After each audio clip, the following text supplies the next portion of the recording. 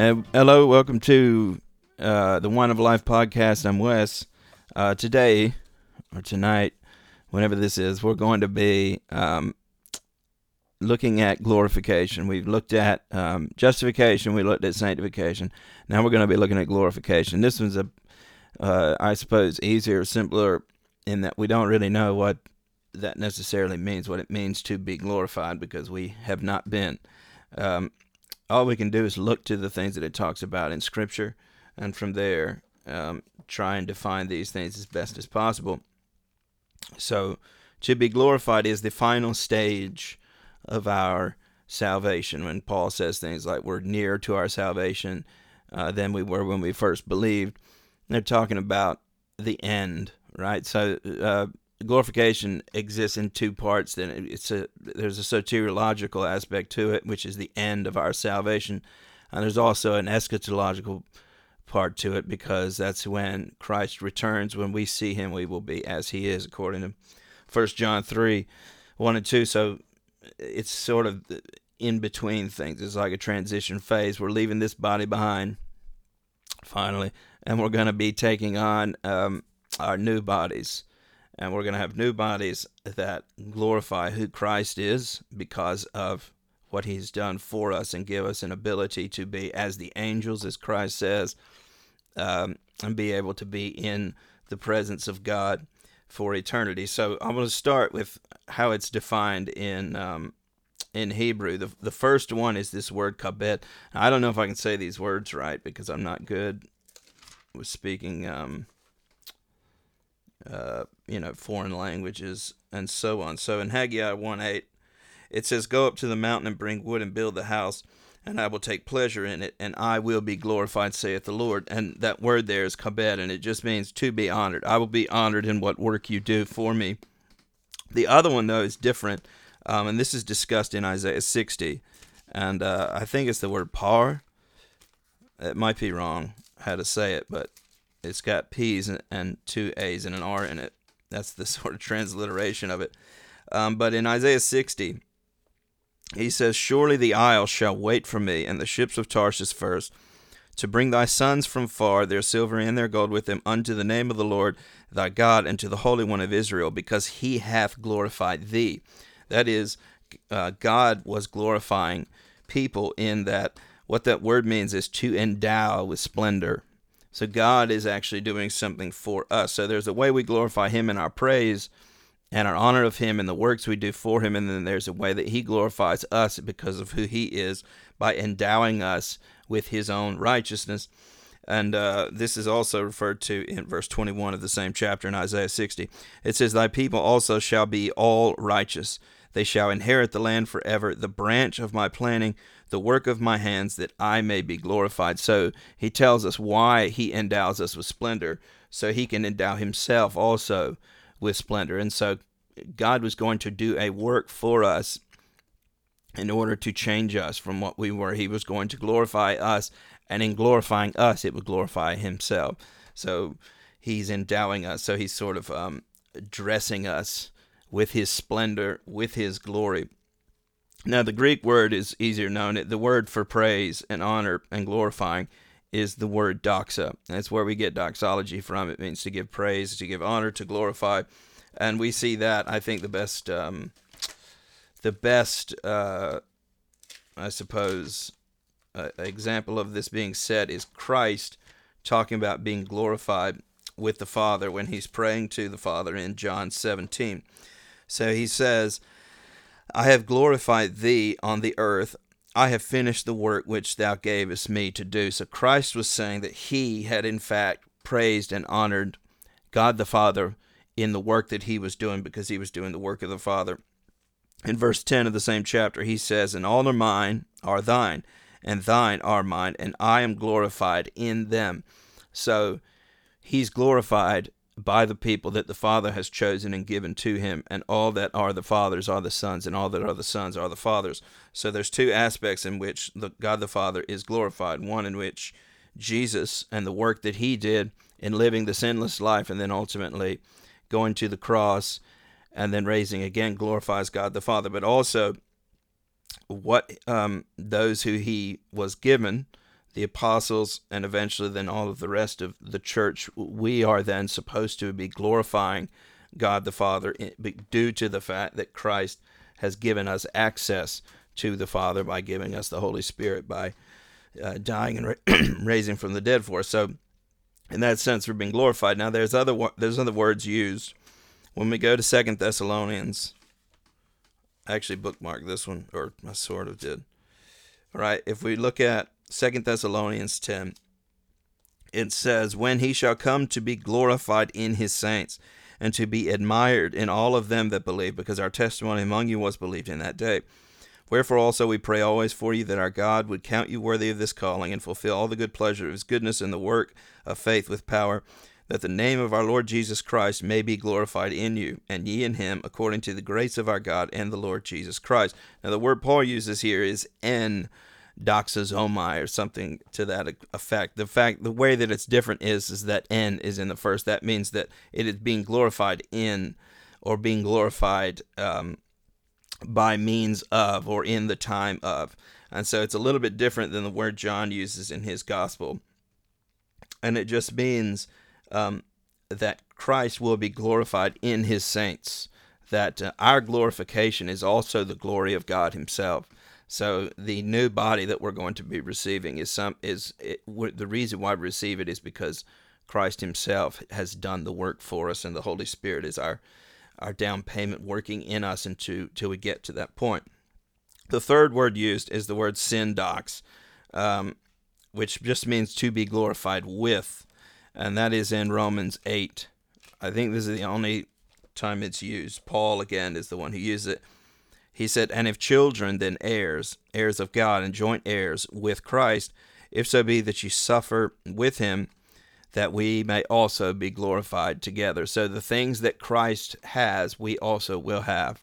And therefore, both Christ and ourselves will be glorified in that sense, in that we will be receiving the same sort of inheritance. And the reason why we're able to have that inheritance is because now we are placed in Christ, according to Ephesians 1. So that is what it is to be glorified. Those are the definitions of being glorified in the Bible. It is to praise and honor. It is to endow with honor and splendor. And it is something that we've been set apart for because of our faith in Christ and the work that he's done for us. He himself is the first fruits of the dead. He received his glorified body first. And that's where the illustrations, the examples of what a glorified body is, we find them in Luke 9 at the Mount of Transfiguration.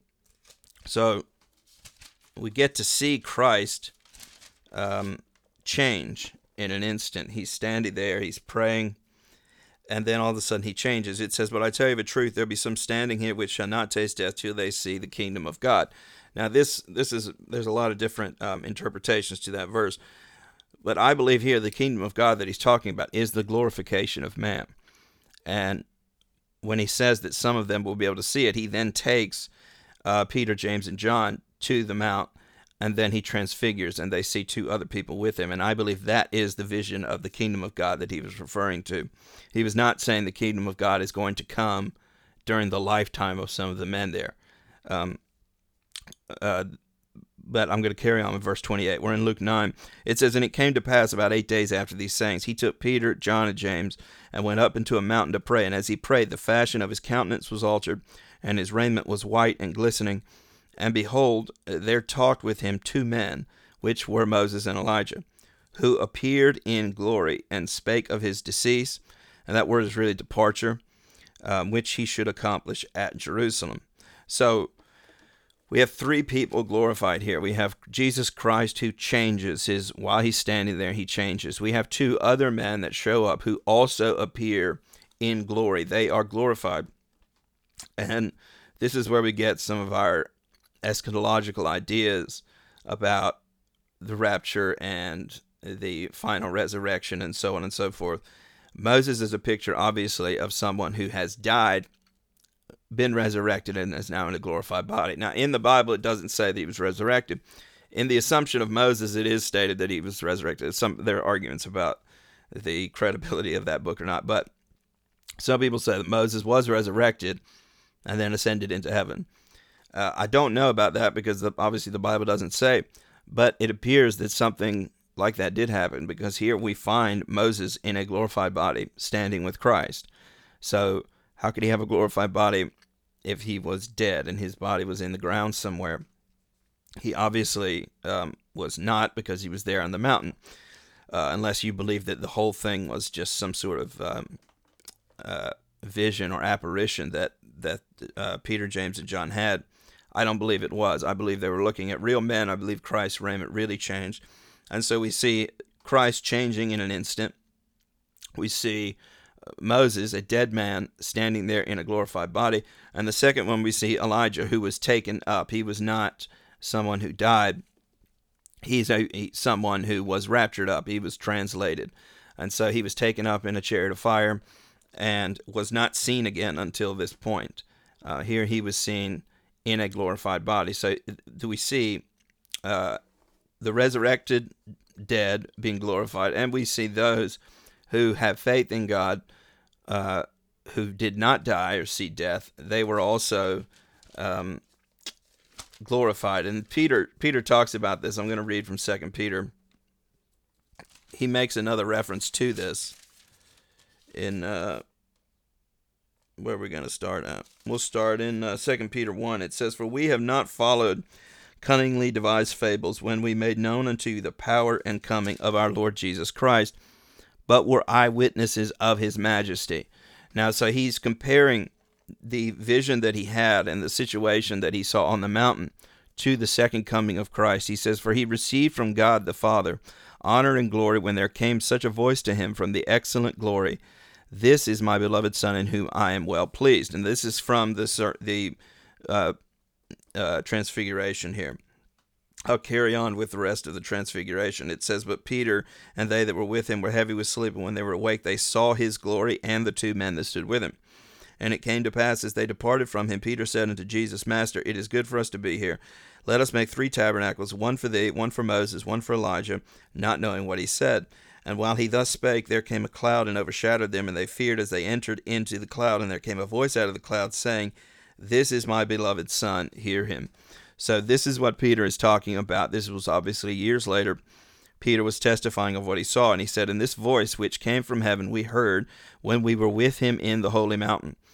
And we have also a more sure word of prophecy, whereunto ye do well that ye take heed, as unto a light that shineth in a dark place, until the day dawn and the day star arise in your hearts." So at the coming of Christ, this glory that was seen by Peter will be seen again. This will be the resurrection of the saints and the changing of the saints. And so when he says you'll see the kingdom of God, the glorification of man will occur when the kingdom of God is set here upon earth at the second coming of Christ. That's why I believe he wasn't saying that people will see the kingdom of God during their lifetimes. He was saying when he returns, they'll see men in glory, as they were going to end up seeing on this mountain here. And so you ask them, well, what is a glorified body? What does that even mean? I can't necessarily say that. I know that Christ walked around on earth and he ate. I know that he went through buildings, walked through doors and stuff. I don't know what that necessarily means. He also had the scars still on him. Thomas touched those scars. You can read that in Luke 24. You can read it in John 20 and 21. So he did things in a glorified body, and I assume we'll also be able to do things. But Paul was dealing with this in Corinthians. In 1 Corinthians 15, people were questioning whether or not there would be a resurrection. And so he starts to explain why this was going to happen, why it was necessary that there's a resurrection, because if there's no resurrection, we're still in our sins. So the point of salvation is ultimately to change who we are. Death is inevitable. We have to die, and we have to be judged because of our nature, our fallen nature. But the point of salvation was ultimately to change us, to create this new man. So he's the first fruits of the dead. He rose again for our sake. And it says, "But some men will say, how are the dead raised up?" I'm reading 1 Corinthians 15:35 and on. It says, "And with what body do they come? Thou fool, That which thou sowest is not quickened except it die. And now he starts comparing the resurrection to the way we do crops and things like that. It says, and that which thou sowest not that body that shall be, but bears grain. It may chance of wheat or of some other grain, but God gives it a body as it has pleased him, and to every seed his own body. All flesh is not the same flesh. There's one kind of flesh of men, another of beasts, another of fish, another of birds. There are also celestial bodies and bodies terrestrial, but the glory of the celestial is one, the glory of the terrestrial is another. There is one glory of the sun, another glory of the moon, another glory of the stars, for one star differs from another star in glory. So is the resurrection of the dead. It is sown in corruption, it is raised in incorruption. It's sown in dishonor, it's raised in glory. It is sown in weakness, it's raised in power. It's sown a natural body, it's raised a spiritual body. There is a natural body and there is a spiritual body. So it is written, the first man, Adam, was made a living soul. The last Adam was made a quickening spirit. Howbeit, that was not first which is spiritual, but that which is natural, and afterwards that which is spiritual. So it's necessary we die. Or it's necessary that Christ came and died himself and then rose from the dead for our sake, to be changed. The first man is of the earth, earthy. The second man is the Lord from heaven. As is the earthy, such are they also that are earthy, and as is the heavenly, such are they also that are heavenly. As we have borne the image of the earthy, we shall also bear the image of the heavenly. Now this I say, brethren, that flesh and blood can't inherit the kingdom of God, neither does corruption inherit incorruption. But I will show you a mystery, which all of it is a mystery. I mean, what is he talking about? He says, we shall not all sleep, but we shall all be changed. So not everyone is going to die. There are going to be a point in time where even those who are still alive, who are in Christ, who are going to be changed. And I'll read from 1 Thessalonians 4 in a minute. It says, in a moment, in the twinkling of an eye at the last trump, for the trumpet shall sound, the dead shall be raised incorruptible, and we shall be changed. So the dead will rise from the dead, and then other people who are not dead will be changed. And this is also, the point that we were talking about at the Mount of Transfiguration, what the kingdom of God is going to consist of. People who have died in Christ, who are raised from the dead, and people who didn't die but were taken up to meet the Lord in the air are going to be changed. So there's a group that doesn't die in the sense of their flesh wears out or is killed or anything. They're going to be changed into a glorified body. Other people will die. They will be risen from the dead. For this corruptible must put on incorruption, and this mortal must put on immortality.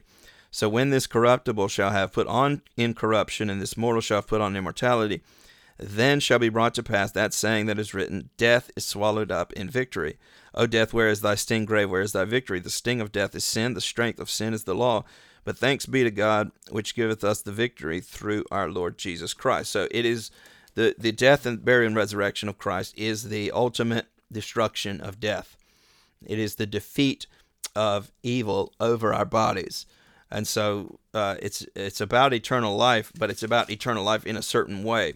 So we see even when Adam fell, God did not want him to eat from the tree of life. The reason he wanted to eat from the tree of life is because God does not want us in this type of body, in this fallen state. He wants us to be renewed.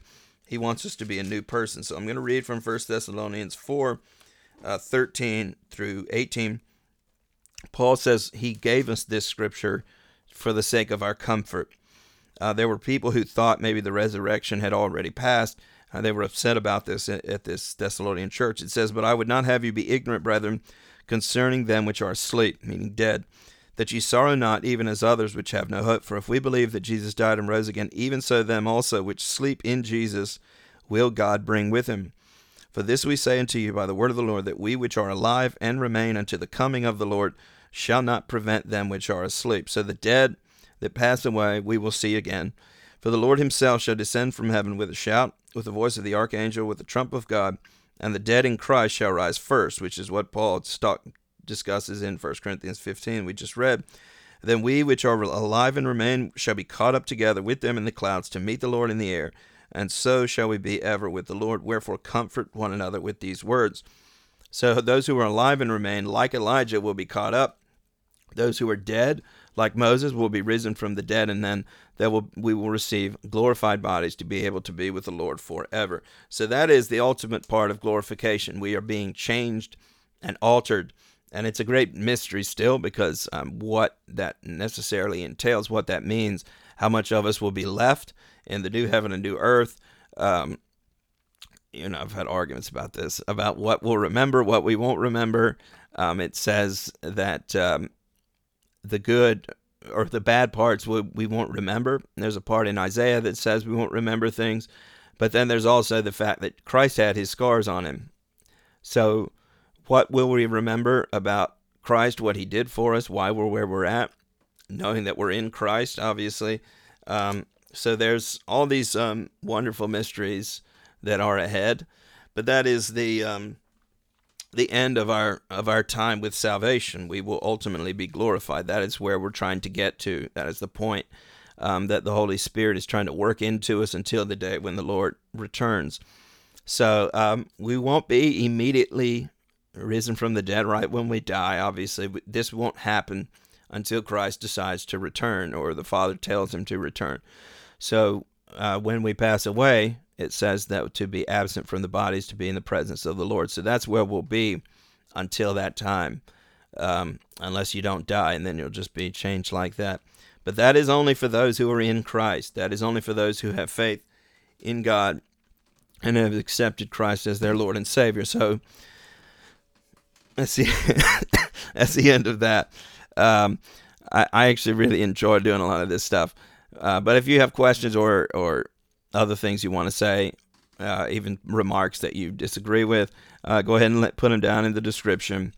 If you want to support, there's support buttons in the where the podcast is at Anchor, and where in the description of the video. Thank you very much. We'll talk to you next time. Bye.